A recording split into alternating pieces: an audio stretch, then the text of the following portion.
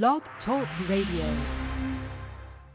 With your hands lifted up, say it like this. Take the limits off. Take the limits off. Take the limits off. Take the limits off. Release me. Release me. Oh, take the limits off. Take the limits off. Take the limits off. Release me. Oh, release me. Oh, take the limits off. Take the limits off.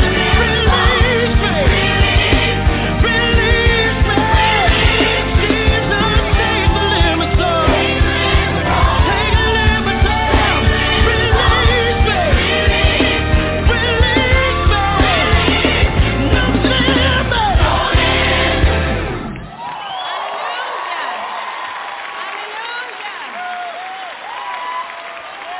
Hey, no limits. No limits.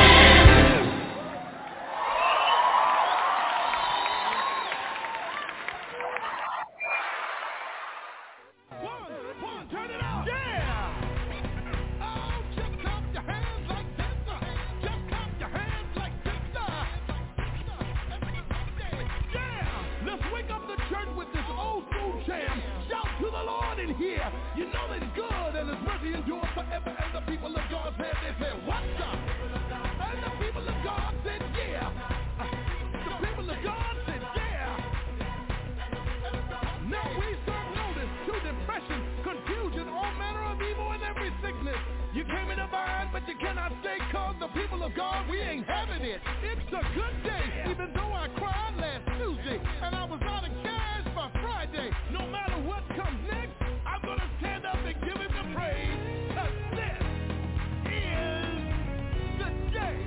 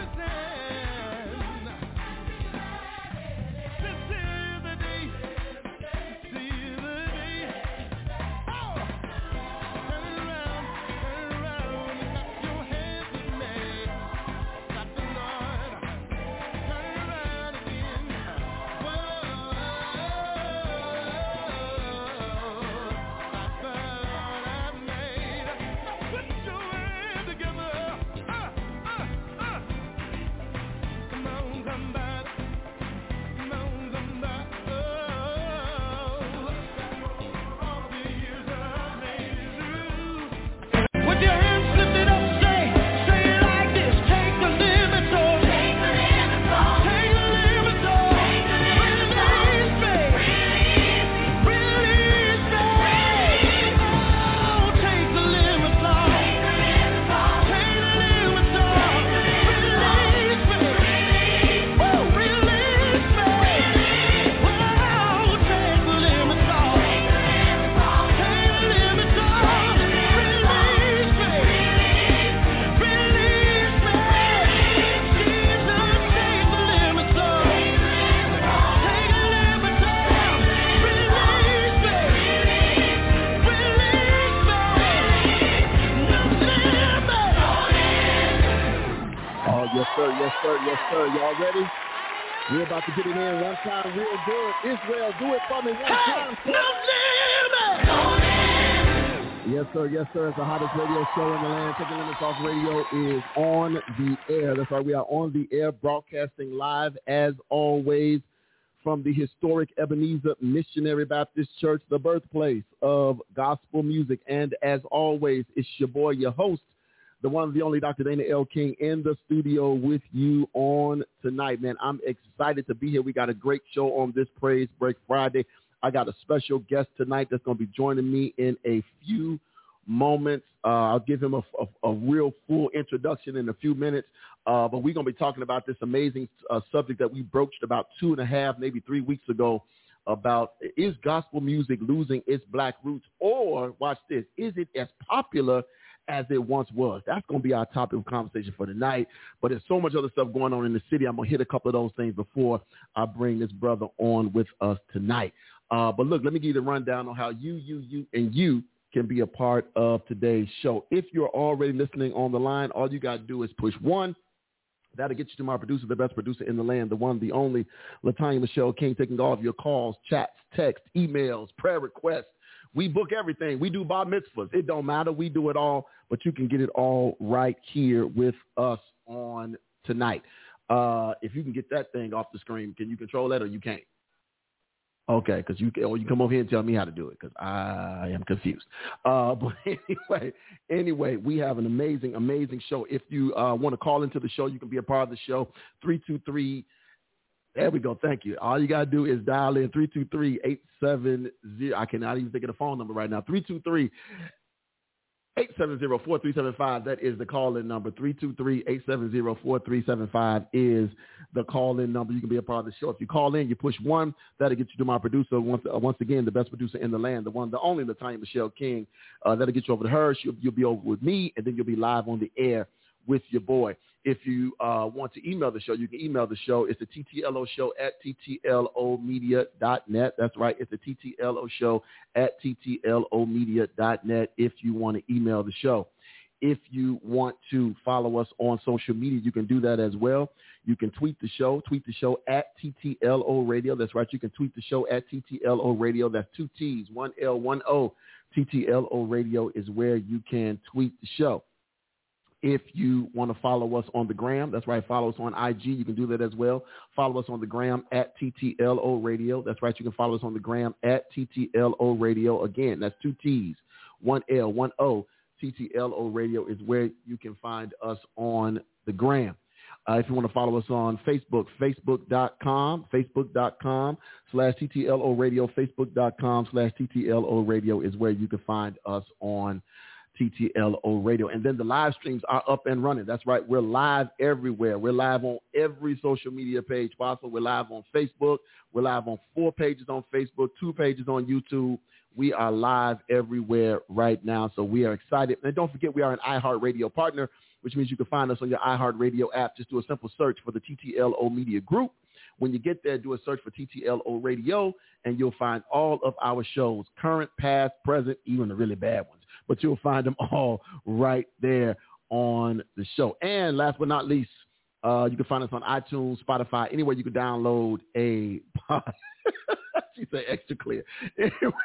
Anywhere you can download a podcast, you can find us there. Amen. All right, let's jump right to it, y'all. Again, I've told y'all I'm excited to be here today because I have a special guest. But I want to talk about some stuff that happened today in the news. If my guest wants to chime in when I bring him on, he's more than welcome to do that. But y'all know I like to bring people into the mess. Sometimes it get a little messy.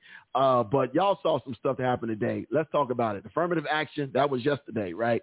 They killed affirmative action for schools.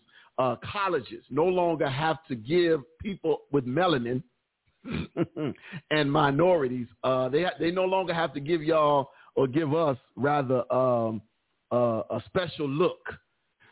We no longer get a special look. You know, the whole purpose of that was so that if I had the same GPA as one of my European fellow people, I would get an equal shot at getting into said Harvard, said Yale, said Princeton, any of those locations. Well, now those things have been taken off the book. They don't have to look at me.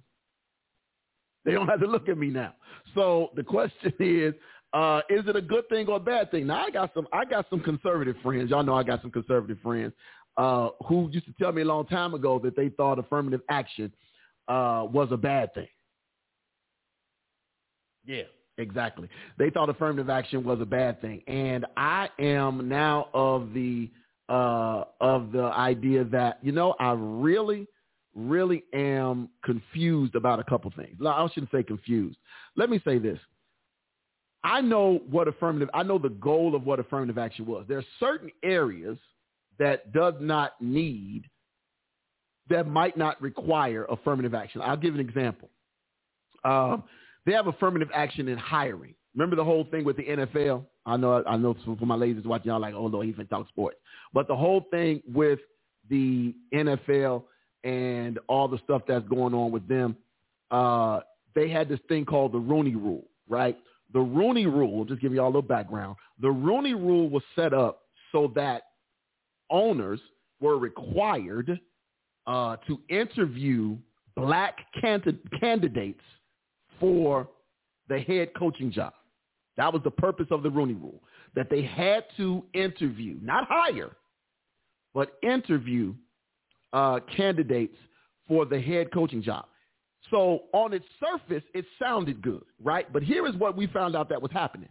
What was happening was the owners were saying, okay, I'll interview a couple of colors. I'm going to interview a couple of color folk, but then I'm still going to hire who I want to hire. That's literally that's all that transpired. Nothing else came of it, right?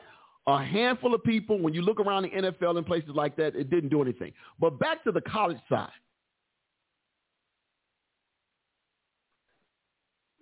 Let me say it like this. With it being done, affirmative action being killed in that aspect, on that side of it, two things are going to happen. Yes, some African-American and just saying minorities are going to probably not be admitted into school. But that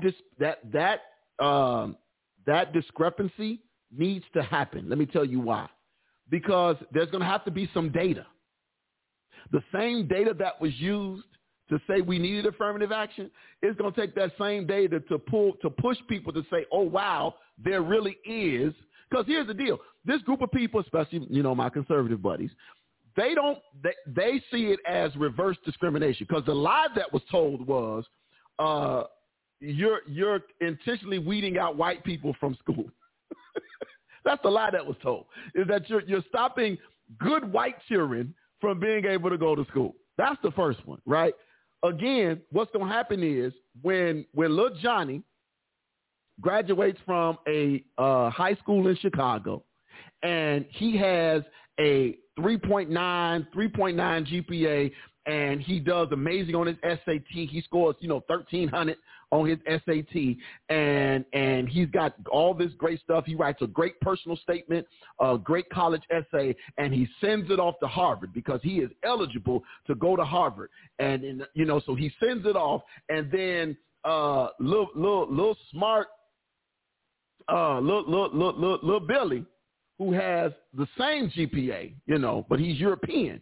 He sends his stuff in, or he might have a 3.5 GPA. Might not even be as smart as the little, melanin, the brother with the melanin.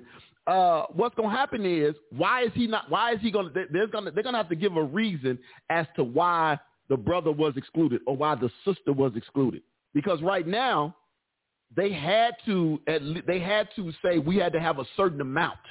And I have to break down what the law actually said. Was there a quota? I guess that's the question. Was there a quota that had to be reached to say they were abiding by the quote unquote affirmative action rule? Was there a quota? I don't know if there was a said quota or not. We could do a little research and find out. But my question or concern would be, whether or not there was an actual, if there was a quota, what was it? And then now that that's been dismissed, for lack of better words, or changed, what's going to happen now? I don't know. Felicia, I see your comment. Thank you for watching again. She says, take all the black athletes out of the colleges. I bet you will bring back affirmative action. Says the comments are ridiculous. They'll be acting like white folks so smart. Didn't homegirl go to jail for paying for her kids' college? Right. Old girl from Full House. Thank you. Old girl from Full House. She paid to get her kids Who's the guest? Okay, she paid to get her kids in, to have somebody get her kids in this whole situation. So, yeah, I think it's going to be bogus. Affirmative action is and affirmative action, they didn't get Clarence Thomas on Supreme Court, but it got Clarence Thomas in school. That's how, if you look at how he went to school, it was through affirmative action. He got to go there based off affirmative action. But now the very thing that got him in, he's denying other people. But y'all knew who Clarence Thomas was. Clarence Thomas was only black. Let me be real clear with y'all. He was only black to us when it looked like they was trying to deny him being on the Supreme Court. And so he played the race card. Right? And we later found out, and they dissed our sister, Anita Hill, with all the jokes and stuff. Our sister got played to the left because it was like they had a black woman up there talking about this black man, and everybody sided with the brother because we wanted the brother on the Supreme Court.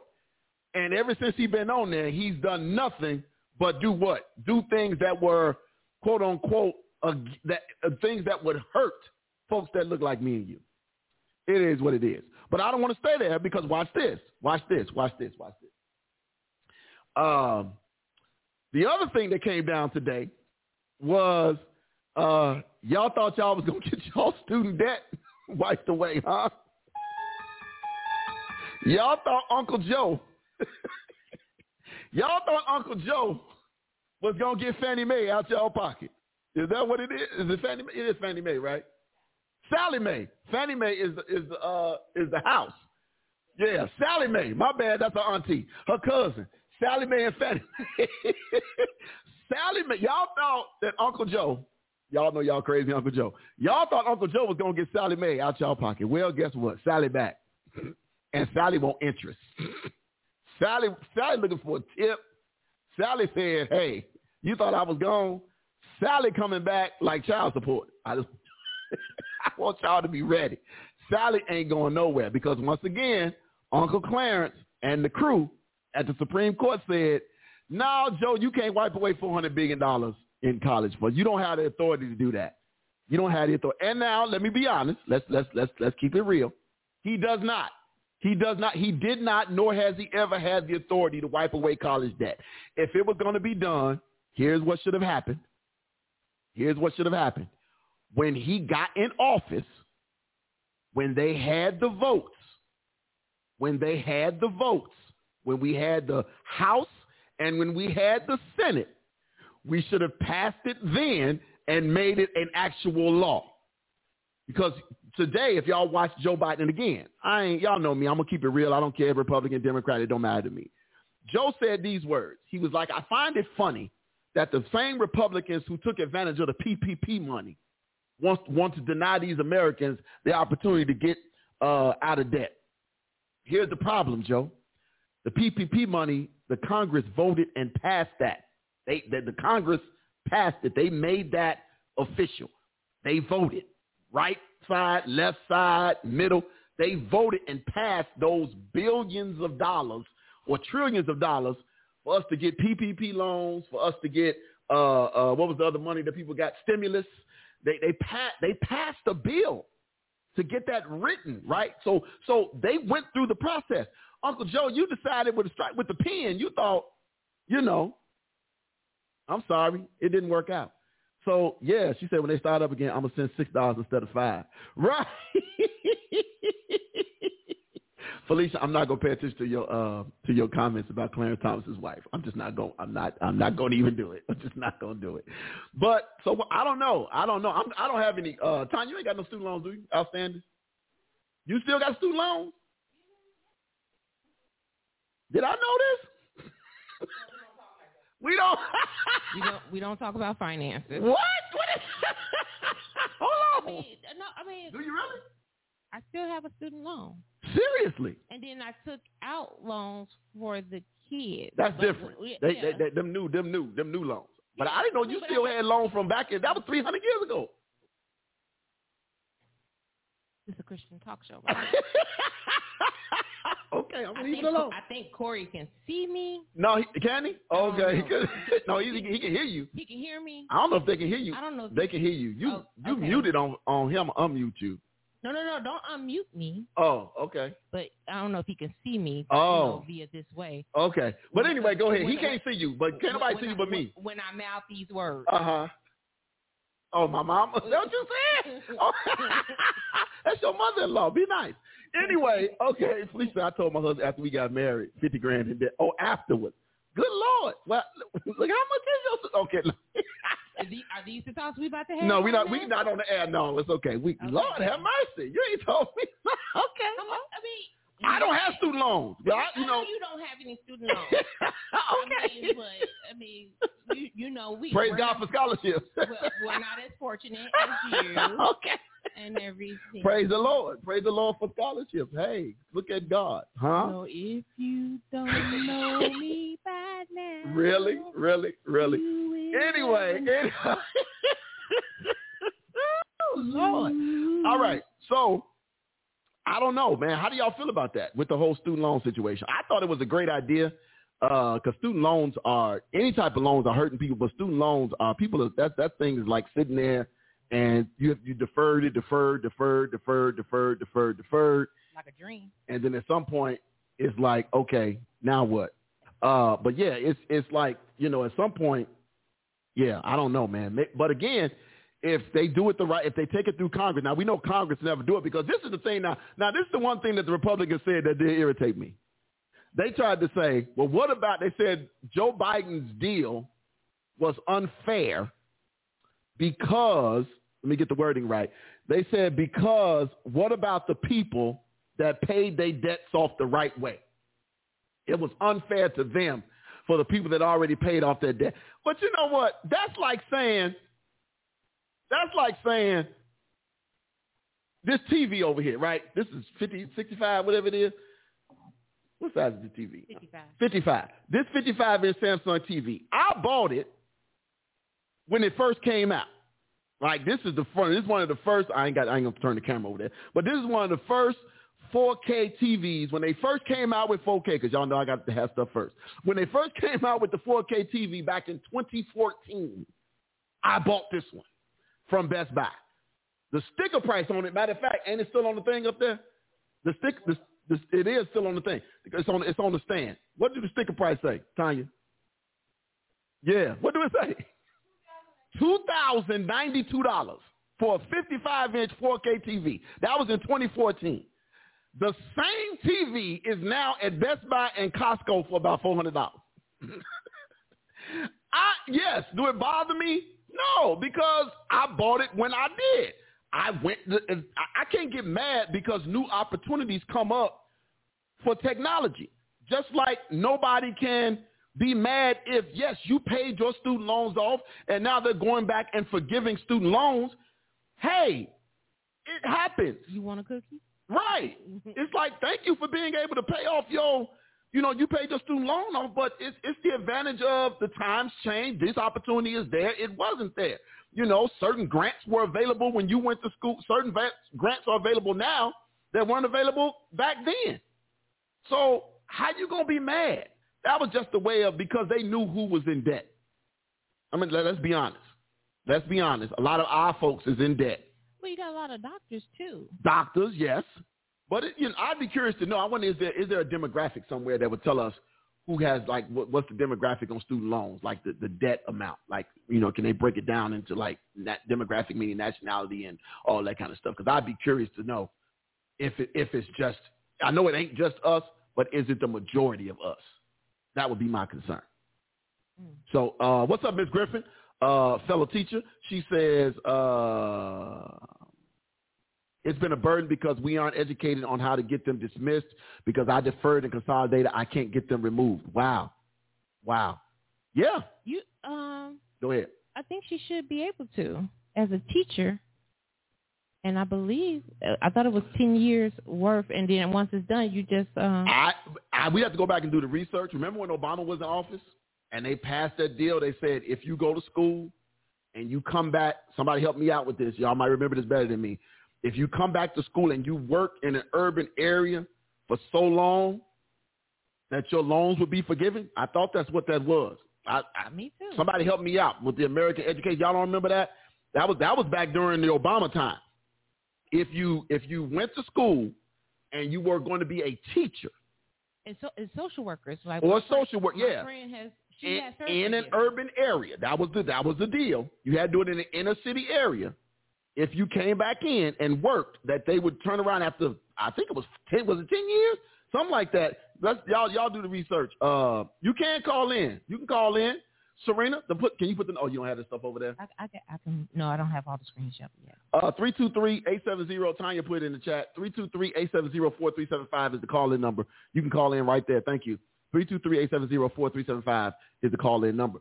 But yeah, I'm just curious. Like what do y'all do? Because I'm sure people got student loans. I saw Pastor Person laughing when we were talking about student loans. Pastor Person, you still got student loans? Y'all still got loans too? But you can call in. Let me see. Yeah, okay, I got it ready. When you call in, Serena, push 1 so we know you are available, so I don't get you mixed up with other people that's listening via the Blog Talk Radio. Let me go back. Okay, cool. So again, it's just one of those things, man, that we got to, I don't know what, we have to figure out, or I shouldn't say figure out, we have to do a better job. She said you have to pay the full amount each month to forgive it. 4 years in Chicago, they will forgive it. Yes, for 4 years, if you work in Chicago, they forgive it. But you have to pay the full amount each month. Please call in and expound. This is her calling in now. Miss Serena Griffin, what's going on, sis? Hello, Dr. King. Hello, Miss King. How are you both? I am good. She's good too. This is a topic that is the bane of my existence, talking about student loans. So let me tell you what happens to us who are public service folks. So with that forgiveness program, you have 10 years within a Title I or high need area, urban area. What they don't tell you, though, is that you have to be paying the full amount of whatever your monthly balance is for 10 years in order for it to qualify to be forgiven. So in my situation, I consolidated twice. My full balance was $500 a month back in 2008 after I graduated from college. Or I was done with school and starting to work as a teacher. I couldn't afford that, making $23,000 a year as a first-year teacher. So I did an income-based payment plan. Mm-hmm. Well, what they don't tell you is that doing an income-based payment plan is not paying the full balance. So I would have to. So in 2013, when I first called, I was like, "Yes, I did it. I'm ready to get this, taken care of." They said, "Oh no, you've only paid a month into your 10 years." Serena, hold on one second, Ms. Griffin. I'm trying to make sure the audience can hear you because they say they cannot hear you. They can hear me. Oh no. But they can't hear you, and we're coming through the same system. So I'm so confused as to why they cannot. I can hear you. I know you can hear me. Let me make this is because of the restream. The iRig not being linked. No, because everything's running through the computer, so it shouldn't matter. Okay. Give me 1 second. Let me make a quick little. I'm sorry to slow you guys down. You were in a vibe. No, you're good. You're good. No, we good. Look, we do this on the fly. This is normal over here. We Let me get this USB preset level. Okay, we turn that up because I hear you nice and loud in my ear. Okay. The question is, why can't they hear you? All right, let's try it again. Say so. Can you all hear her now? Yes, no. Yeah. Anyway, so I was saying. No, you can hear. I can hear you, but can they hear you? Okay, Let me ask you. We can hear each other just fine. I don't know if other people can hear me yet. But yeah, so basically what they fail to tell you in either your education programs, your exit interviews coming out of university is what the requirements are for these loan forgivenesses.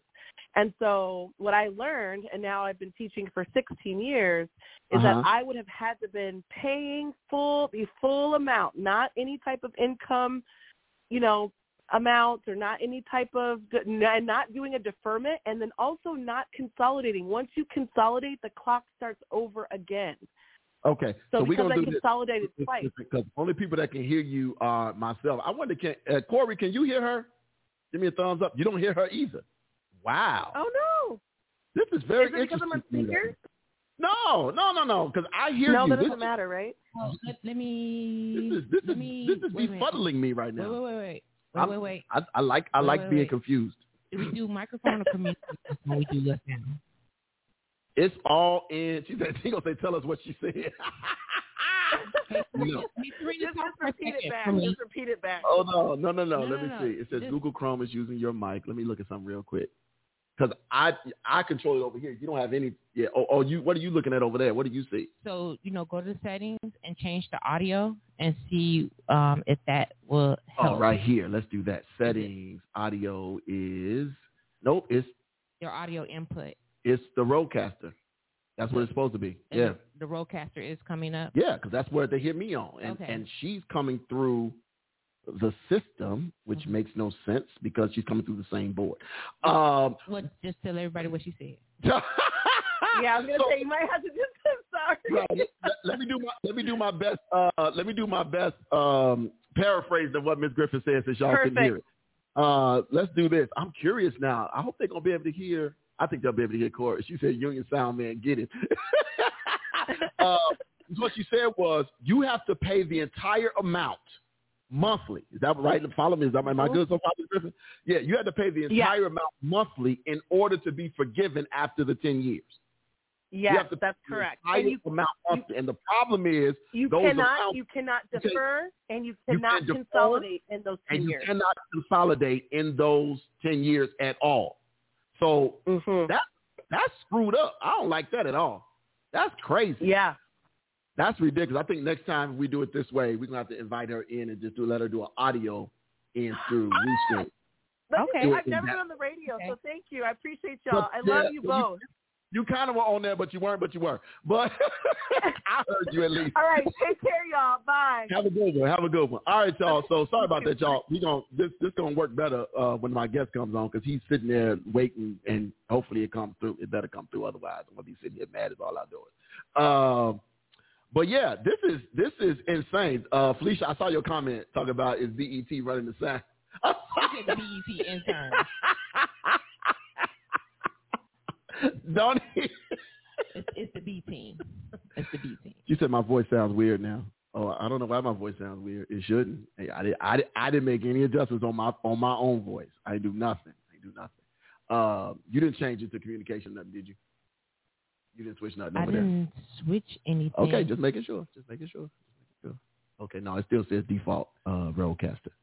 Microphone, Rodecaster. Yeah, all right, so we good. Anyway, I wonder, should I have did the speakers Rodecaster, and that would have made it come out through the speaker for the outgoing sound, audio output. Oh, it already is Rodecaster. Okay, never mind. So anyway, my voice. All right, so look, I don't know what the solution is. I don't know what the solution is going to be. I just hope that we figure it out, because I know that college debt is massive. Okay. I know that college debt is massive for a lot of people, and it is like she said. If you guys didn't hear, I know you didn't hear her. She said it's the bane of her existence, having that amount of debt just sitting there. And you pay what you can, and a lot of times for a lot of folks, that college payment is last on the list, because you got car notes, mortgage, rent, light, gas, Comcast, all of those things. And it's one of those things where you have to figure out you're going to figure out what you're going to do first. What are you going to pay for the most? What are you going to pay for? What, like, priority? And for a lot of people, paying off that college debt is not a priority. It's not a priority. So, but we're gonna stay positive. We're gonna try at least. All right, look, y'all, we're gonna take a quick break because my guest has been sitting here for a minute laughing at the craziness, and we're gonna get him on. So, look, I'm gonna take a quick break. Let me get this music ready over here while I'm doing this. Reload that page. Thank you very much. All right, there we go. Let me get this going over here. And when we come back, we're going to have my guest in with us. So, look, Y'all stay blessed. Be right back in a few. TTLO Radio, 2 T's, 1 L, 1 O. We'll be right back.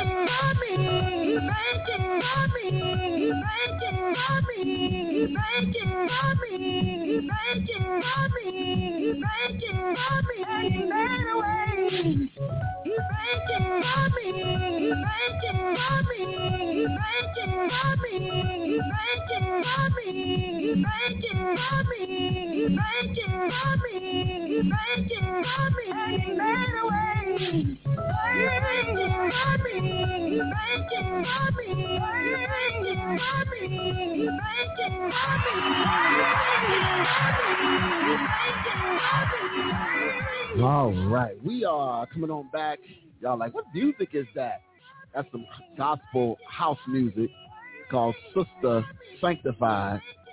Yeah, that's it. It's called Sister Sanctified. The name of the song is He Picked Me Up. Yeah, I love it. It's got a good beat to it. I like it. I like it. I like it. We should say that's her jam. I like it.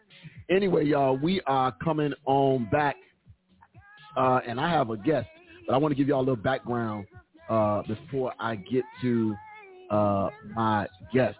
A couple of weeks ago, we were having a conversation, and if you have not already hit the share button, please, ma'am, please, sir, if you haven't already done that, please hit that share button for me. But a couple of weeks ago, we were having a conversation on the show. We were talking about worship, because that's what Praise Break Friday is always about Praise Break worship, Praise Break Friday gospel music, praise and worship, the worship experience, what it means, and things like that. Anything that has to do with praising and worshiping God, that's what we normally talk about on Fridays. And in the process of getting ready to have that conversation, LaTanya asked, you know what it was? We were talking about the Gospel Fest in Chicago. That's how we got there.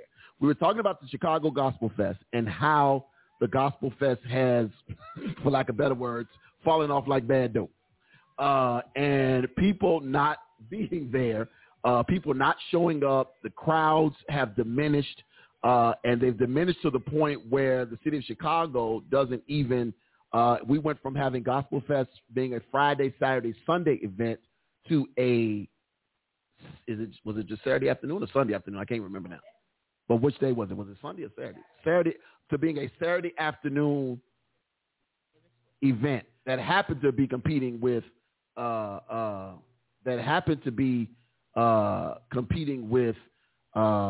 Swift being in town. So I don't know how many of y'all was going to see Taylor that was going to see gospel, but okay. So we started talking about the popularity. Sally Hogan, she probably don't know what she typed in there. But we were having this conversation about the popularity of gospel music, and because of that, I did some quick research. Did a couple Google searches about that, and I found a couple different writings about it. But this one stuck out for me, and it was written by University. It comes under the University of Rochester. And there was an article I found called "Is Gospel Music Losing Its Black Roots?"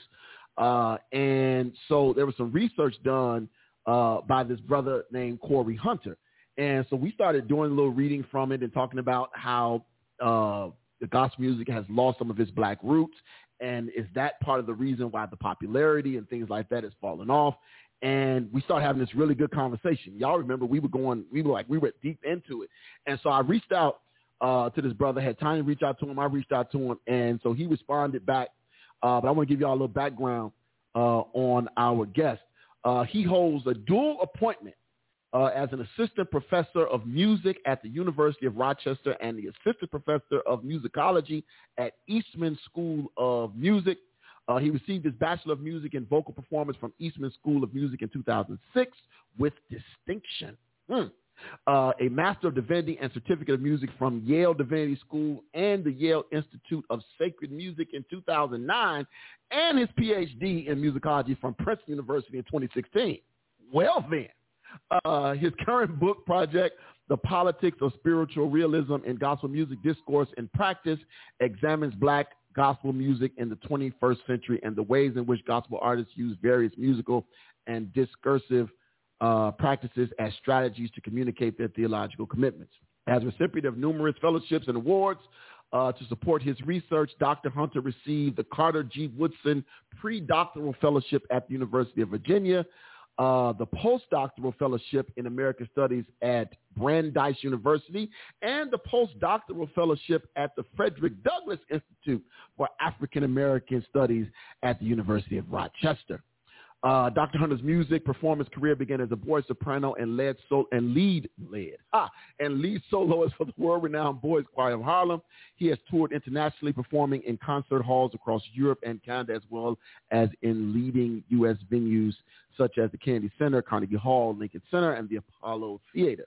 He also performed and was featured as a soloist on Good Morning America, Nightline, The Rosie O'Donnell Show, among a host of other television programs. So, ladies and gentlemen, let's make sure this. Boy, if this don't work, I promise I might kick this computer off the screen. Y'all might see. If we go black, y'all gonna know why. But, ladies and gentlemen, without further ado, I present to some and others. Let me get it right. I like to give people their accolades, because when you earn your stuff, you ought to use it. Dr. Corey Hunter is with us today. Dr. Hunter, how are you, sir? Okay, so let's get the test out right now. Did y'all hear the brother say he is well? That's all I want to know. If y'all didn't hear that, we got a whole problem. Because then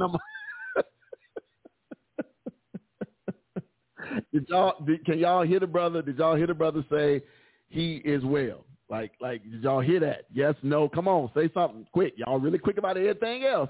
Come on, type in the chat. Give me a thumbs up. Say something that y'all heard the brother say he's well. Something. Not Felicia any other time. His mic sounds nice. Thank you very much. All right. They got you. Good to see you. Thank you so much, man. Thank you for putting up with the craziness, too. I appreciate you. But it's good to see you. Good to see you, man. How you doing? Good. That's good. So right now, you are, where are you? Watch this. I'm going to test some words up. Where are you professoring at right now? Because I know I just read that. But where are you? Go ahead. Okay.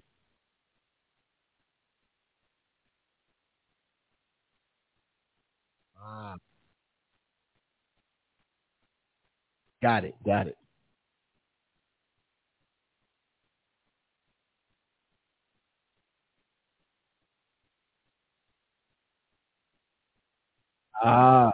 Okay. Oh, okay. Yeah, very well aware of that. So, man, look, again, I thank you for coming on and spending some time with me today and taking some time out of your very, very busy schedule. We should say that's in the fluent community. They got a couple hours.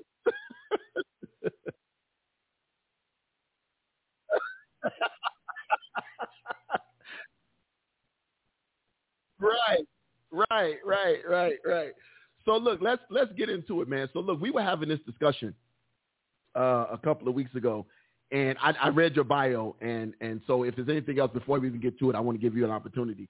So as far as like gospel music, because of all of your studies and everything that you've done, I'm sure you've been steeped in the history of gospel music. And I don't know if you knew this or not.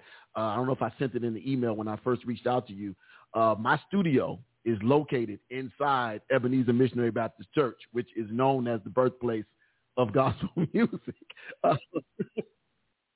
We're actually physically in that building right now over here on the south side of Chicago. So this is where Thomas A. Dorsey got his start here. So he started here, then he went to Pilgrim. So that's why we're listed as the birthplace, and they're listed as the home. You know, because you're born at one place and you move somewhere else. So when because of all that history, what are your what has been your process in gospel music? So you've been doing this for quite some time. what has been your, like, as far as the genre goes, like who were your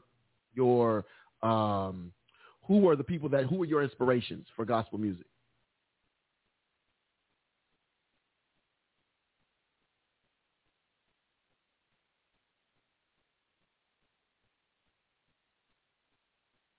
Mm.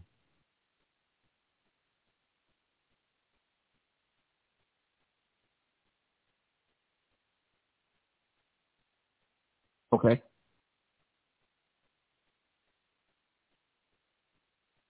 Yeah, yeah, yeah.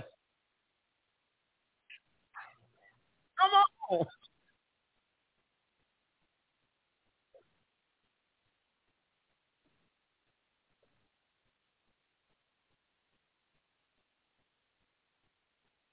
Yeah, yeah.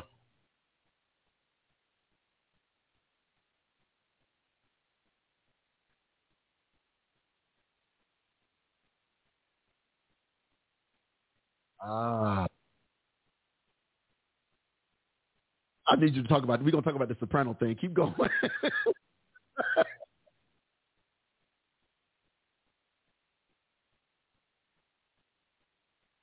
Mm-hmm.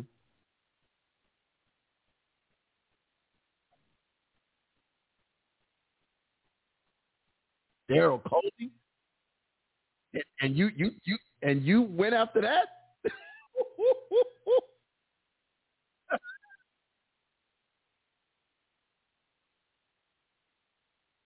Yeah,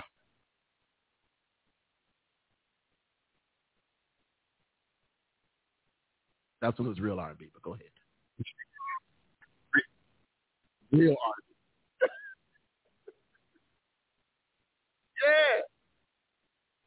Yeah, yeah.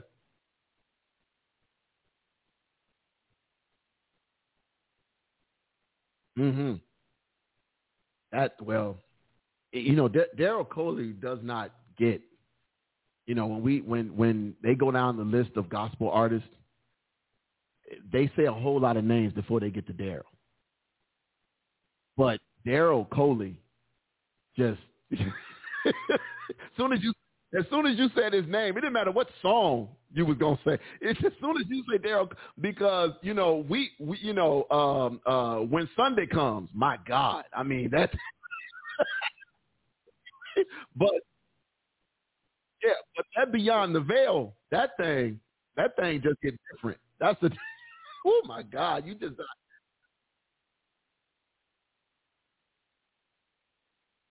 He kind of what was the guy? James. What was his name? Oh God. Yeah, yeah. He had he was singing a song talking about he had to go get dialysis. You know who I'm talking about? James Moore. James Moore. James Moore.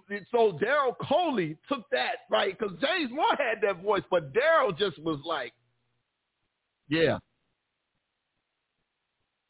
yeah, absolutely, absolutely. Ooh. Good old Donnie Hathaway. Wow. Okay. So that was your inspiration for gospel music. So you sang. I saw the different locations and places where you've sung and all that.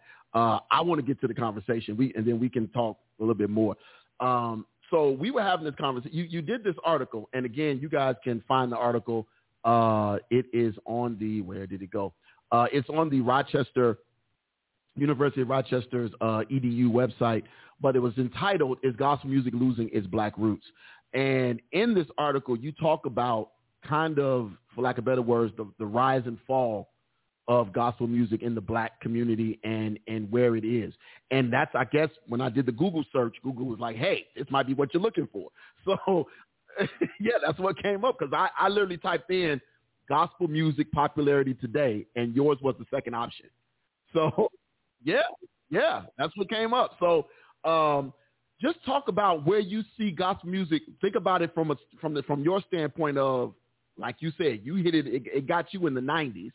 So I'm a 70s baby. So I had the Walter Hawkins and the Love Alive, the original joints and all of that. Based off of where gospel music was for you in the 90s 2000, and then today. Where do you see it at? And we'll start there.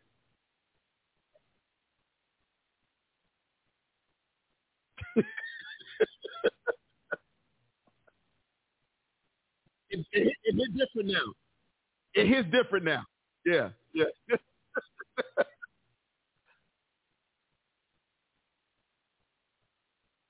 Mm-hmm. Mm.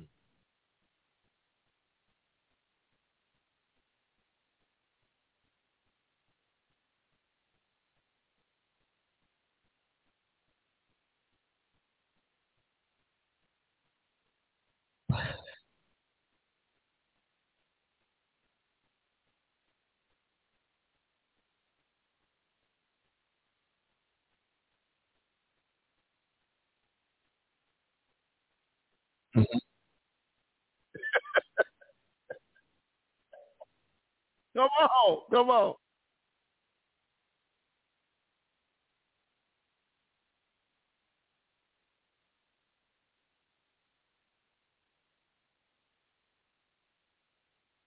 So let me ask you, just to speak on this choir piece. So pre-pandemic, we already saw the eroding of choirs before the pandemic. Then the pandemic hits, and you can't have a choir. Right. So right. So the pandemic hits, you can no longer have a choir. So now it's like you need a praise and worship team. You need some people that can stand 3-4 feet apart and still carry a tune, or you need a solo artist, or you need this or that.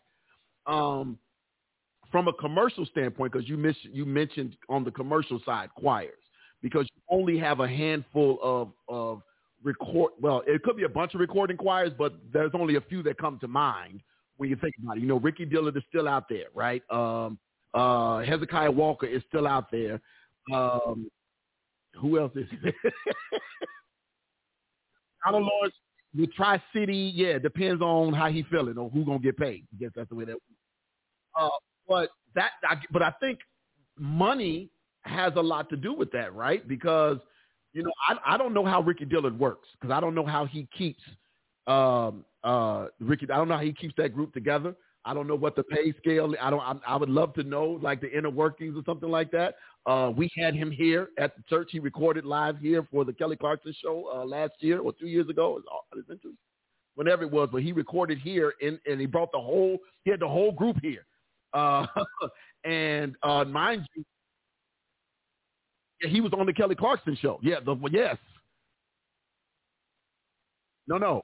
He was already here at a concert at the House of Hope the night before, because we went to go see him the night before. We paid, my wife and I paid to go see him, and it was a Christmas concert.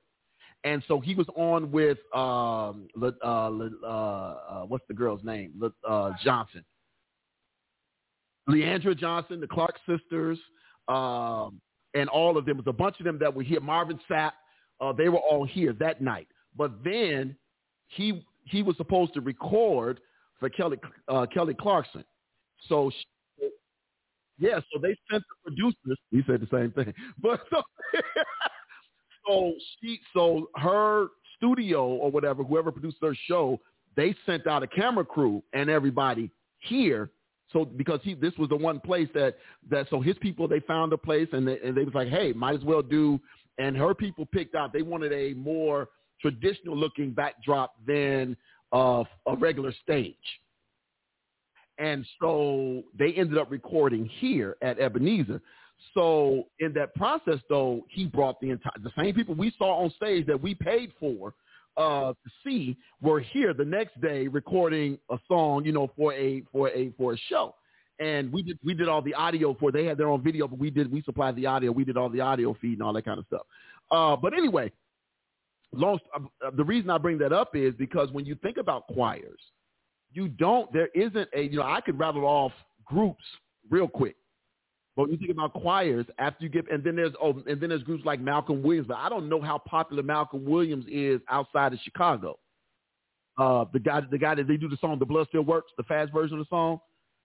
The blood still works. It will never. Don't get me.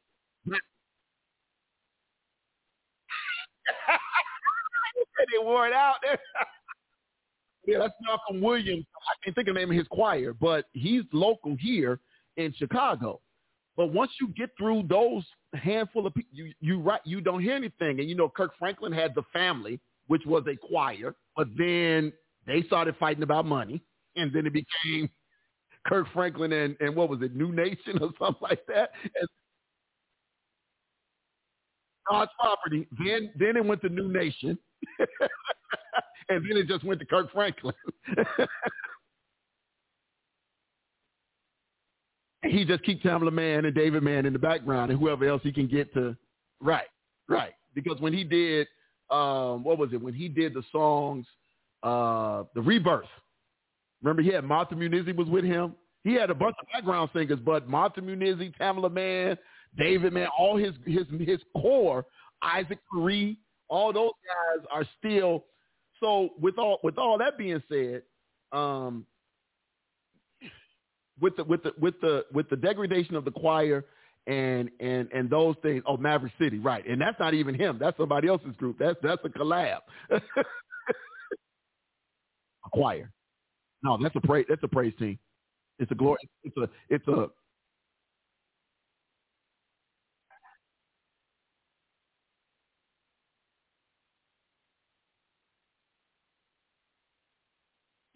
Yeah. It's not. So let me ask you this. Where do you think, and because we were talking about this here in Chicago, was Chicago, okay, Felicia had a question. Where did I miss? Where was her question? Oh, she says, Felicia said, I heard someone say that the gospel songs of old were for that time, and they were singing, that time that they were singing them. We are not in that time anymore. Do you agree? That was her question. I don't know if you can see that on your, because she's watching on YouTube, so I don't know what, you can see them? Oh, good. Okay, I didn't know what you could see. That's beautiful. I like this feature. Okay.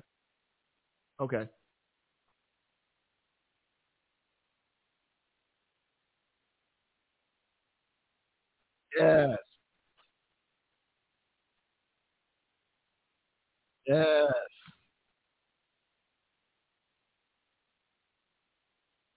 Mm-hmm.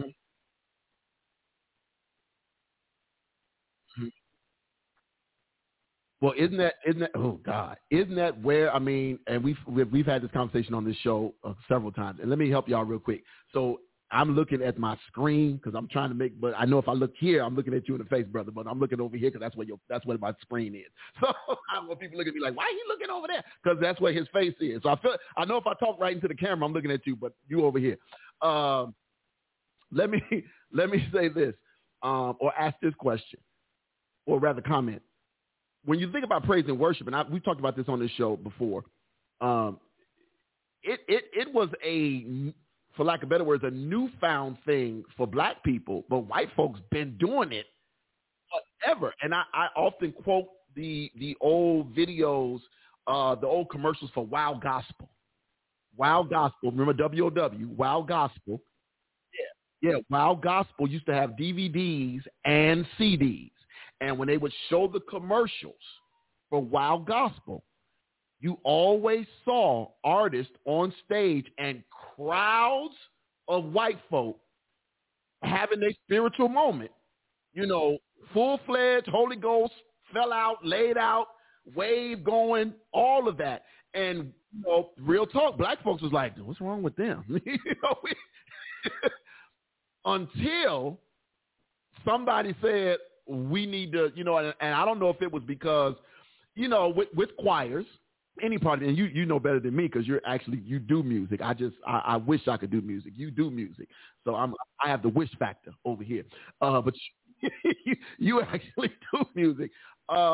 With choirs sometimes comes drama, and it takes a strong leadership, I say musical leadership, to handle a choir.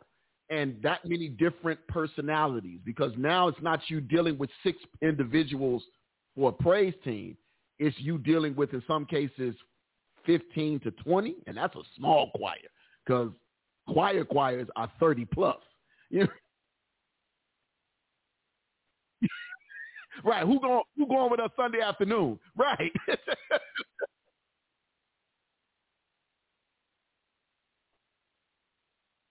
Yes.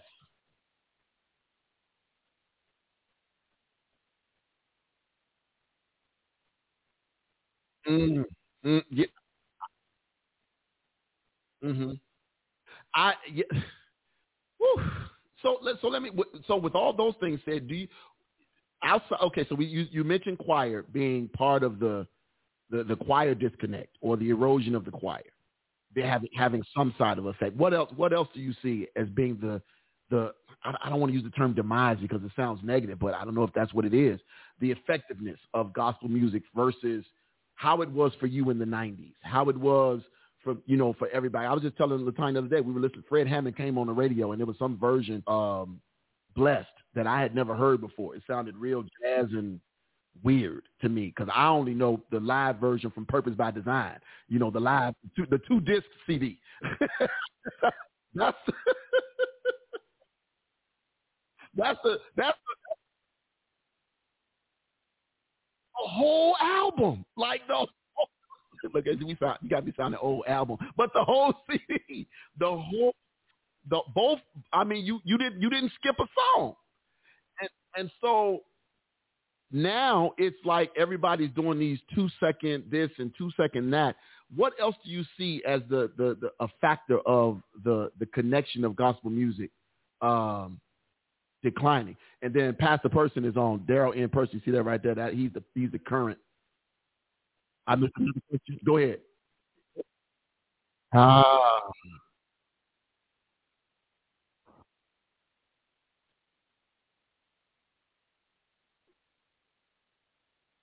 oh, that.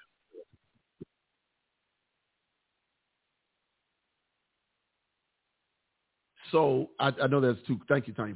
There's another question up there. So when you talk about that I want to get right there since you brought it up. The gospel music of today, and don't get me wrong, there are some artists who are very they are their songs, the lyrics are tightly they run tightly with scripture.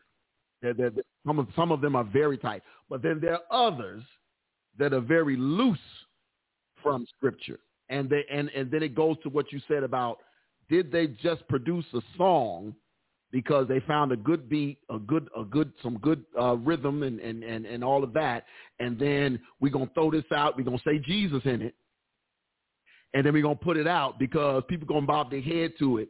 But if you take the words and lyrics to the song and actually put them into context, for lack of better words, ain't no oil. ain't no oil, right? Ooh. Speak on that. Speak on that.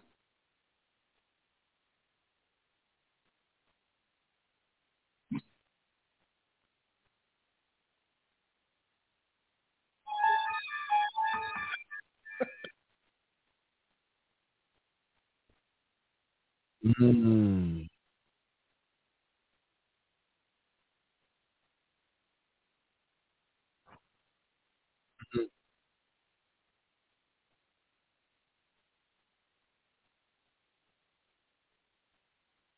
It's a bill. It's a bill. Your student loan. Your student loan.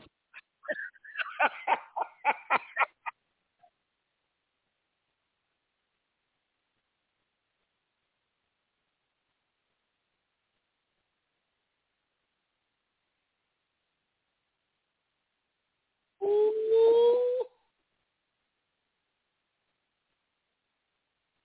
You're gonna get me kicked off the air. You thought you tell like too much truth. No, I'm just playing. So I want to address the question. Felicia said, I don't know if you saw her question at the 452 mark up there. How can you effectively pull that off? She says, if you attend, I guess this is referencing the other conversation about continuing hymns and those other things. How can you if you effectively pull that off if you attend a multicultural church? All we do is sing worship songs from black and white artists.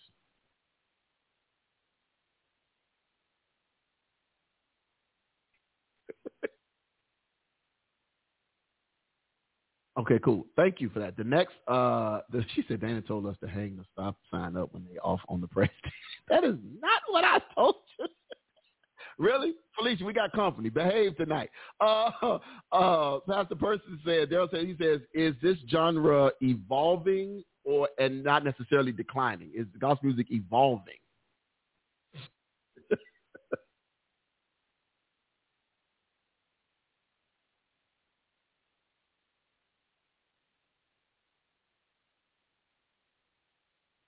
Too strong? Okay.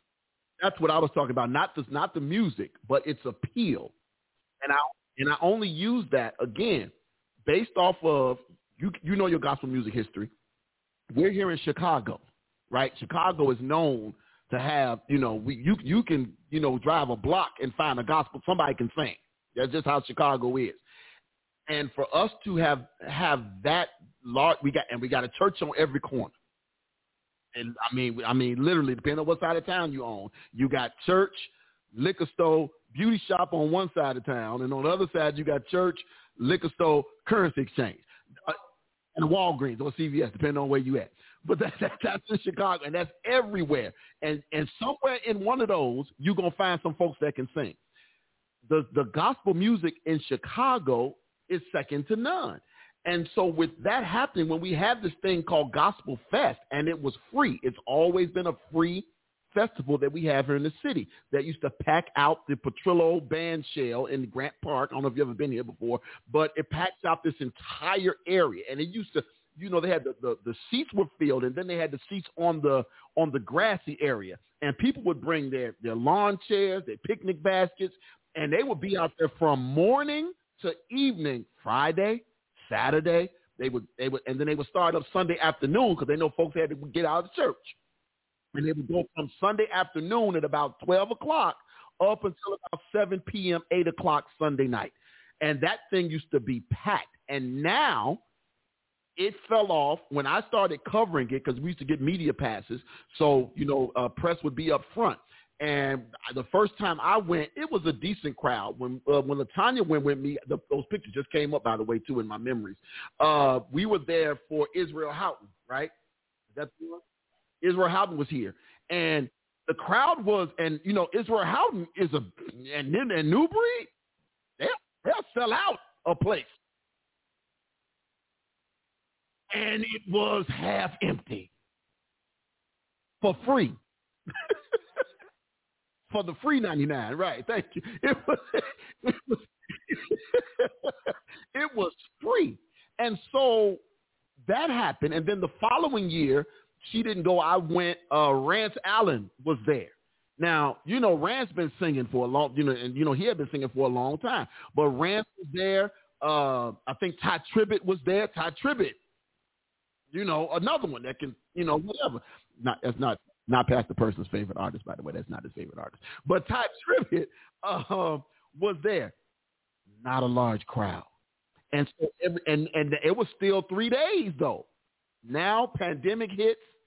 We come back. Last year, did they even have it last year? I can't remember. They had it last year. It was 2 days. Bring it back this year, 1 day. It's not even a whole day now. It's a half a day. So something. Now the music might not be in decline, but it's relatability maybe, or it's connection to people. Did it fall off because of what happened during the pandemic? Because so many churches were, for lack of better words, null and void. Go ahead.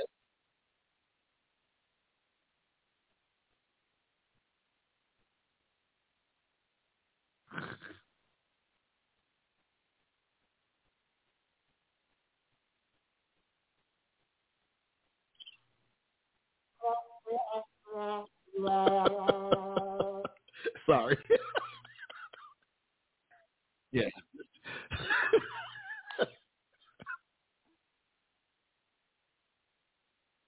Yeah, and then go ahead, Tanya. You had a question or you had a comment? Make sure your mic is on because you had your hand up. Okay. No, I guess I have a question, comment, or more of a comment, I guess. Okay. because Pastor Person asked about is the genre evolving, and I said right. The genre may be evolving, I would say, to me, because what was that? Lena Bird, the Walk on Water song, because she's using an old sound. She's using the old Michael Jackson sound. Oh yeah. I had to think about what song you're talking about. Okay, yeah. okay. Because she's using an old Michael Jackson song, and I'm like, okay, wait a minute, I can hear that background music that's familiar to me, that doesn't sound like, I'm downtrodden and depressed and everything, and it's upbeat and everything. And I love it. I love it. And then and I'm not gonna say whether or not trap gospel is good or bad. It's bad. There's some songs out there. No, but not the not the I love my love, not that hardcore one. Okay. There are some there I've heard some through TikTok that sound pretty okay and everything. And this is are you going to be welcoming yourself to that genre of music and everything, and be willing to to hear what the young people have to say in that? And they're not cursing. No, they're not cursing. No, they're just saying it in a way that's related. It is just like when, what's that? When Crunk came out, or the when the clowns came out with the dancing and everything. Everybody couldn't get with it because it was very different. It was hardcore and everything. Are you willing to accept music like that and embrace it? Let me just off the top of my head. I think part of I hear you, and I'm thinking about something that Dr. Hunter said earlier. I had to call it Dr. Hunter because that's what I put up there. I like that. Yeah, it's all good, man. No, you earned that. You earned that. You didn't. They didn't get it. You earned it, right? Okay. There you go. See, because you got a bunch of them that was okay. We ain't gonna go there. All right. Focus. Sorry. Huh? I wish you go ahead and don't help him. No, help him. For the $25, for $25.50, you too can be a doctor. I got receipts from Liberty and transcripts from Liberty University for my theological seminary. I'm sorry. I'm thinking about getting me an apostleship off the internet, though. I think I'm going to go ahead and do it myself. I just want to see what happens. I'm going to see if it, Anyway, let me not get in trouble. Part of it is, and we talked about this too when we talked about Gen Z and millennials, is they are looking for, what's been said is that they're looking for a connection without the fluff. And what's happening lately, what appears to be happening with gospel music lately is that, like you said in your earlier comments, it's a lot of fluff and there's no context behind the music. And because there's no context behind the music, it's just music and it's just feel good. It's just something to invigorate my senses, but it's nothing that's actually touching my spirit. And so, the words don't do anything. They're not saying anything. It's kind of like, I'll pick on the song because I picked on it when it came out years ago. I like Mary Mary. I like Erica Campbell, but the I love God. I don't. I love God. You don't love God. What's wrong with you? It was like, okay, this is to attract young people. That's clearly the goal. I mean, it had nothing to do with it. It was literally a medium or a bait to attract young people. But then, I guess part of that is if there's nothing behind it, if you're telling me to come eat, right? You're telling me you invited me over to dinner, and then all that you serve me is gravy, right? And it smells good. It's right. It smells good. It's gonna look. When I pulled up, I smelled chicken. I smelled some steak, but all I see and it's gravy. And so it's not having the same effect, whereas in the 70s, 80s, 90s, even in parts of the early 2000s, your Walter Hawkins, your early Kirk Franklin, your Commission, your Donnie McClurkins, your all of those groups, when they sang songs, it had some relevance behind it. You know, even and if you're going to take it to the hip hop realm, you know, if you listen to Lecrae's lyrics, now Lecrae is spitting back scripture, right? He is, man, he might well preach. He might as well. But he is speaking from a biblical standpoint, and he's taking the scripture and with his I'm thinking of the word, with the way he uses his grammatical his grammatical acrobatics. That's the word. With his grammatical acrobatics, he does a thing with scripture, and it's just it fits. You know, the people who listen to him, they go, "My God," you know. But some of this other music does not have that tenor behind it, and so it falls flat. It hits a peak, and then it falls flat. And then you have this issue where the artists who are singing songs that are relevant scripturally, they aren't being heard because they don't get the airplay.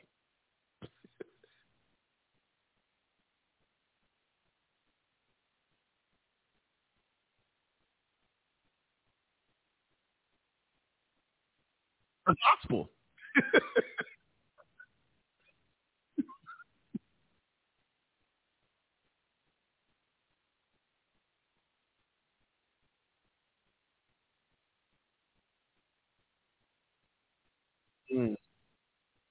Yeah, we don't want your information on the song. No, we don't.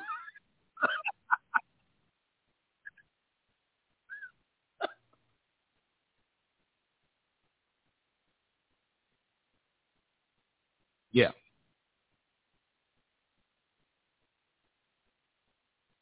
Mm. Mm-hmm.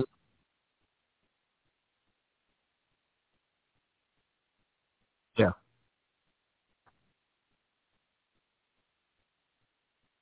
Yep. Mm-hmm. Yeah. No cap.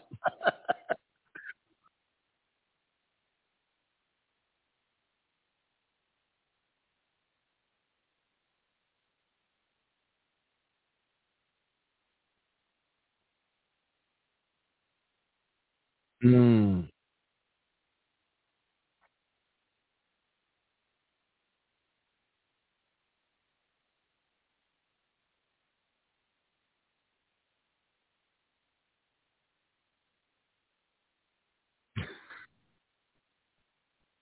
Yeah.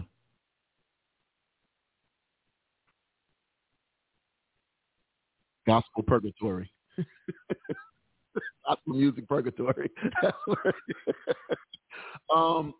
so let me so Kirk Franklin, for instance, he seems to be, and it's just he seems to have figured it out. And the reason I say that is, as much as Kirk Franklin evolves in his on stage and what he presents and all that kind of stuff, if you hear him live, if you see him live, or if you just YouTube any concert, even in situations with Maverick City when he teamed up with them, there was still, it still felt like church. You know, see what I'm saying? It still feels like church, even with all the crazy, with Kirk Franklin with his too tight shirt on and all the other stuff. You know, you can forget, which is the goal. You can forget that he got the too tight shirt on, because the musicality and the words behind the songs, the lyrics still matter. And so, you know, when we look at, you know, this genre of gospel music, because there's a difference. And see, this is where I think there's a difference, and where there's the two separate things. Because you mentioned, you know, our counterparts on the European side over there, Christian music versus gospel music. Yeah, and so there is a difference when you have Christian music and gospel music, and how and we've tried to, like you said, we've tried to appropriate, I think, some Christian styles into our music so that we could cross over. And from a music standpoint, if you just take it from the business side of it, I understand why, because they need to make money. And let's be honest, for the money side, you need to get paid.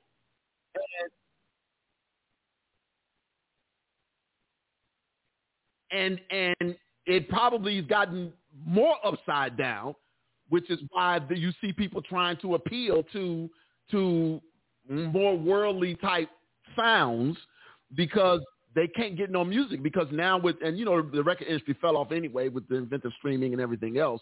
But from the black gospel music side, it's always been a struggle for them to get music, to get money and contracts and things like that.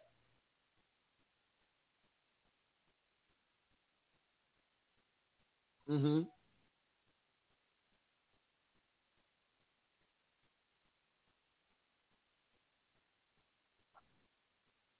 Yeah.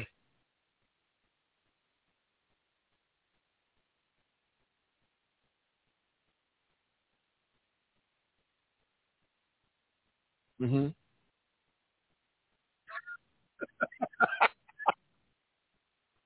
In unison.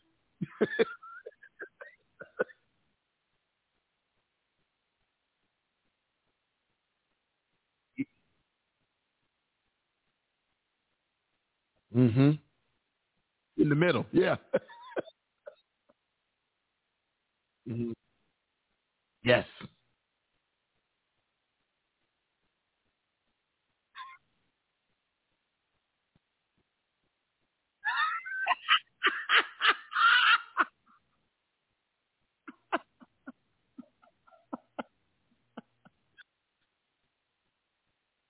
Went over here. That's it. Yeah. Yeah. Yeah.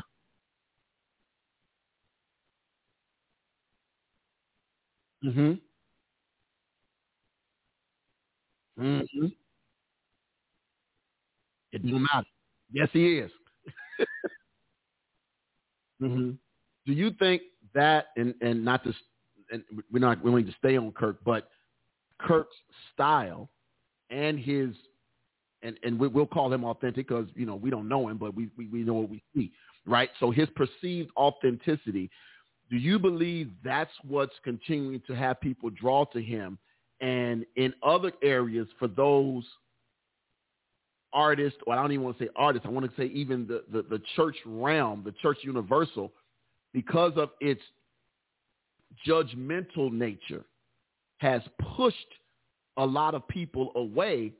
So when the choirs and the music does come out, they don't jump out and try to support, because it's like, it sound all right, but, some church people be funny acting and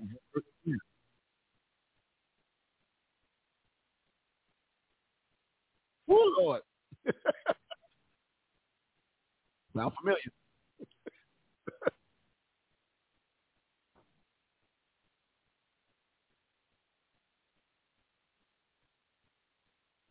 Okay. Mm. Mm-hmm.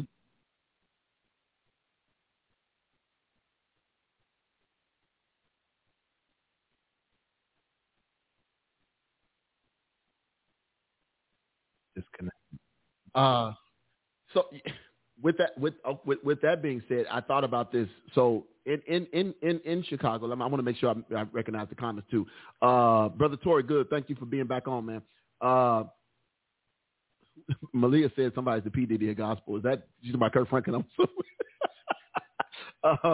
Felicia said,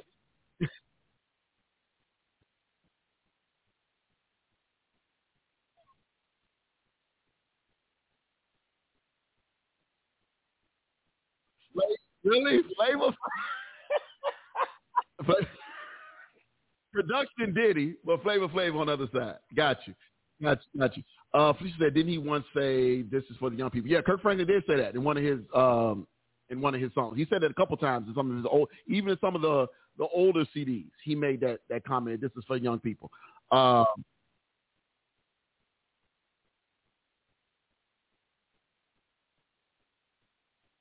Yeah.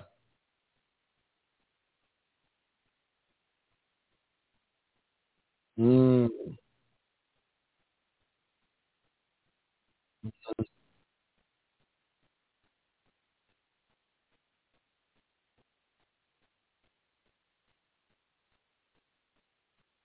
So with that being said, you know, I thought about this.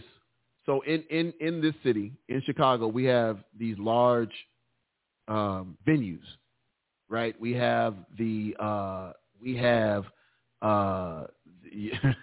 I knew Brother Torrey was going to hit with a question. I'm going to let you answer that one in a minute. But we have these large venues like the United Center, which is where the Bulls play. We have Soldier Field, which is where our horrible football team plays currently. Chicago Bears. Let me say that they're bad. Then we have where the White Sox play. They have a stadium. The Cubs have a stadium. Then we have some other large venues. But some of the gospel artists have been going to where they used to come, and they would be at some of these large venues. And then there is one place locally, Reverend Pastor James Meeks. Pastor James Meeks has a church called the House of Hope, and they built this 10,000 seat church out south from here. And so a lot of gospel artists, when they collaborate, when you have like 4 or 5 mega artists, they all show up there and they do some stuff there. It's a 10,000 seat arena. We were there for the Ricky Dillard when we went to go see Ricky and everybody else, Marvin Sapp and other people, and the place might have been 5,000 people in there for that concert. But I saw Travis Green and Jonathan McReynolds at this place called Lincoln Hall up north that might hold 250 people. And it was a worship experience. It was standing room only, and nobody cared that we were standing for 2 hours and some change.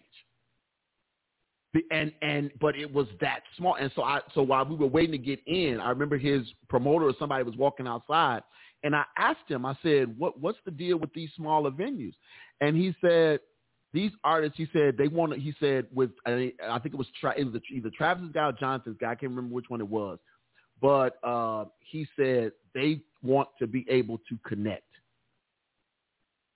And he says in these large places, in order for them to do that, the money that it cost to have something at the United Center or to have something at, these other places, whereas they'll book a place out called Lincoln Hall that might hold 250 to 300 people inside. They can still bring their entire live band, and it's a really small stage. Literally, I think he filmed. Is either Travis who sings the song "You Made a Way"? That's Travis, right? He filmed that here in Chicago, and you saw how small the stage was. It's a real tight fit situation. But the crowd, and you look at the crowd, you wouldn't know it, but it was only 250 people, 300 people there. But what you get is that worship experience that you normally would get at a quote-unquote church concert. Here's the caveat. It felt weird because when I saw Kirk Franklin, I had to go to, what's the place in Indiana? The casino. Who is it? The Horseshoe. Yeah, the Horseshoe Casino. That's what they've been performing. So I saw Kirk, Israel, and Donnie McClurkin. I had to walk through the slot machines to get to the concert hall where they were performing to a sold out house. But it's a concert. It's a theater that holds about maybe 3,000. I guess we could probably. I think it might hold 2,000 people, maybe 3,000, 2,500 ish or whatever. Again, sold out. But here's the caveat: during intermission, the bar was open. So I didn't know how to feel because I'm sitting here like, this is church. That's the way it is. So I couldn't disconnect that it was church. So, I was drinking a Sprite because, you know, it was church. Now, if I was at the same place and it would have been, you know, John Legend on the stage, my drink would have been different. No, they would have to, no, they was drinking and saying, hallelujah, Jesus. So I guess the question is, this is the venue that they're at. It was still a worship experience. It didn't feel like a concert. And the only thing that threw it off for me was the fact that, yeah, the bar was open and, you know, brother next to me was drinking Crown Royal. You could smell it. I mean, it was, but I got beyond that because I was there for the worship experience.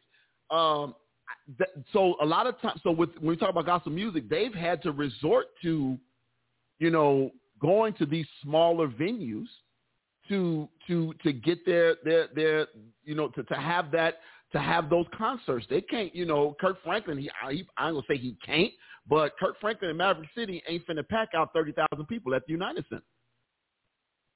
Yeah. Let me get to, did you see Brother Torrey's question? What do you find as dogma? Are you saying we can live lawless? Now, let me warn you. But go ahead. I think you're a big boy. You can handle it. Go ahead.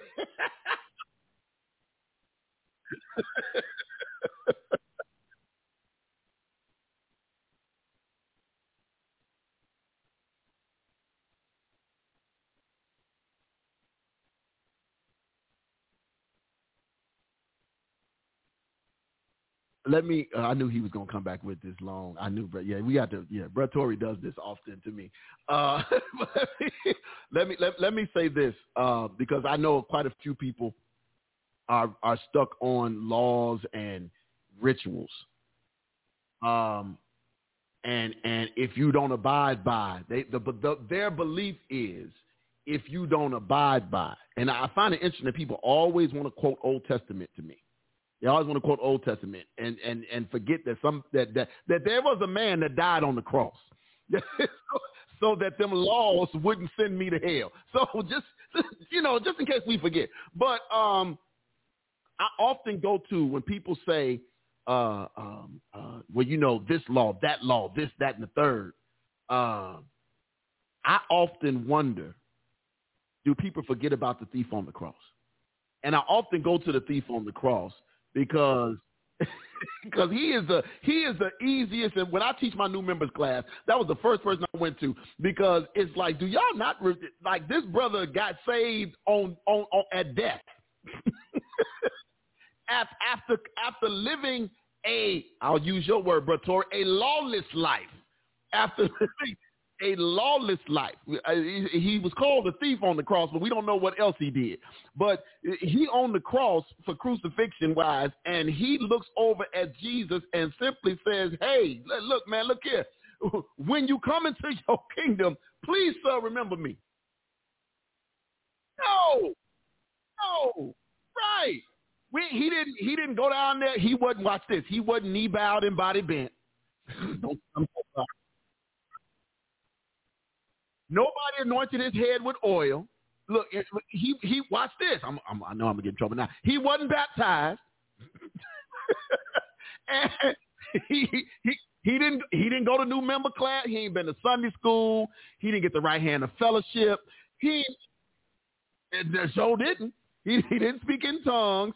And last time I checked, somebody said, you know, the guy that was next to him in the middle, you know, the one that died with all the sins and all that stuff. See, my man said, this day, today, you'll be with me in paradise. That's what he said. So how we going, right? And he was guilty. Thank you, Felicia. He was guilty. He just, like he said, we deserve to be up here. So he knew he was guilty. So when we use that terminology, we have to be careful that and this is part of what turns people away. No, I agree with you 100%, Brother Torrey. No, we're not saying lawless. We're not saying do what you want to do. But what we're saying is a lot of the stuff, he said he knew Jesus, believed, and repented. He believed Jesus right there on the spot. Now,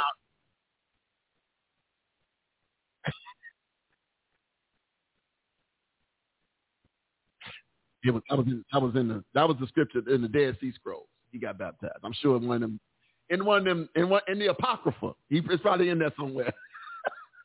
Somewhere he met Jesus somewhere else. Maybe, I don't know.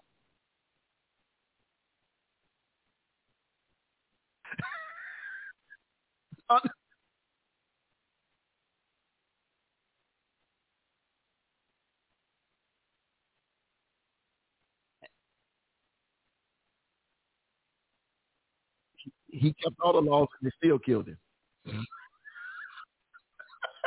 He kept all the laws and they still got it. So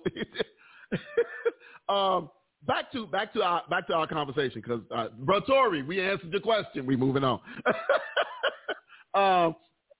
Back to our conversation, because we only got a few minutes left. And thank you for your time. I know you're busy, brother. I know you're busy. Appreciate you. This has been awesome. This has been awesome. Hey, that's how I am, man. That's how I am. Let me see. That was a question that was up here earlier. Pastor Person said something about, I'm not sure who Dr. Carter is. I don't know if he missed you. But he says, when next time will Dr. Carter be in concert? You mean Dr. Hunter? I don't know if that's who he meant. Are you want to know next time you're going to be, are you singing anywhere or somewhere? Or do you do that anymore? Or what do you like as far as music? What are you doing musically right now?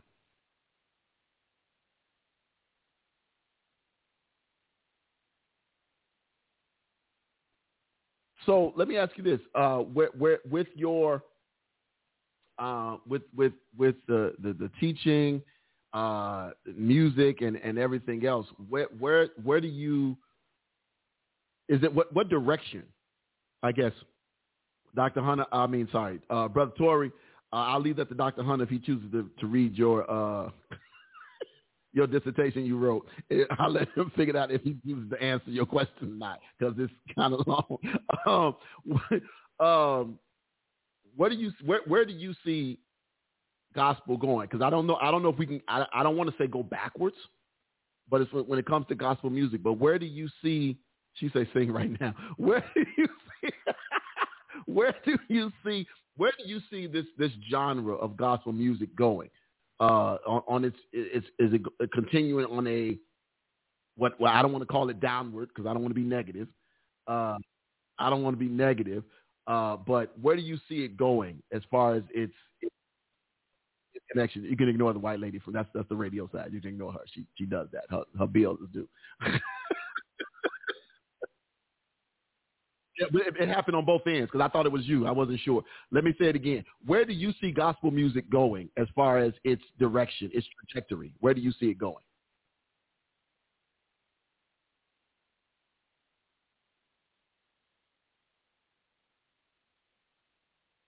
Uh-huh.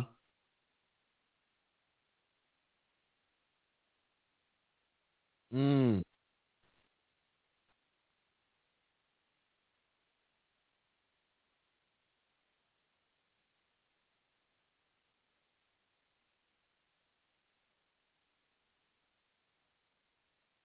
Okay. Okay.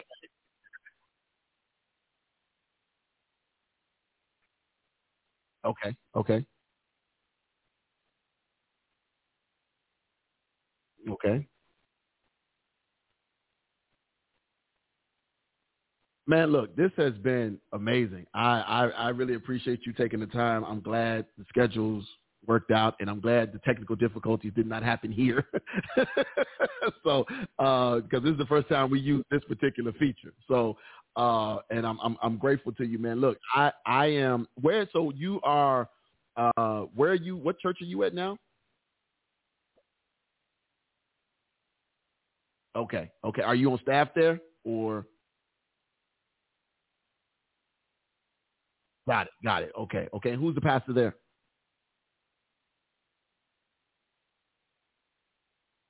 Right. Felicia wanted to know what the CCM side was. What do you see? What's CCM? Help us out with CCM. Uh, yeah. What is? Yeah. What's the acronym? Sorry. Yeah. Yeah. Contemporary Christian music. Got it. Uh, there you go. Hey, I'm gonna put the link. I'm gonna put the link in there for his email. It's the public email link, and you can send him whatever you want to say. Look, man, no, seriously, I appreciate you wholeheartedly, man. This has been awesome. Thank you for spending 2 good hours with us. Well, you was on actually 15 minutes before the show started, but thank you for spending 2 good hours with us tonight, man. It's been awesome, and I think the people, I know I was blessed by it, and I believe the people were too. It's been an amazing, amazing time, man. Could you do us a favor, as always? What book? Do you have a book out already? I know you're working on one. Do you have a book out currently? Okay. Please, when it hits, let me know, because you can come right back on here and debut it. Hey, I'm down for it. Let me know what day it is. I'll go to Kindle. It's going to be on Kindle because I don't buy real books. Me and real books don't get along. So, but let us know. Reach out. Let me know what status is in, and as soon as it's ready and available, we'll get it, and you can come on here and tell us all about it, because I'm sure it is going to be amazing. And for Felicia, hopefully you had your dictionary out, because she said those some of them you were using some you use some of them professor-isms. And well, as my wife likes to tell me all the time, big word alert, big word alert. But look, do us a favor. Can you pray? We're gonna get ready to get out of here. Can you pray us out, and then we're gonna get up out of here. Can you pray for the people and pray for whoever and do all that good stuff? Thank you.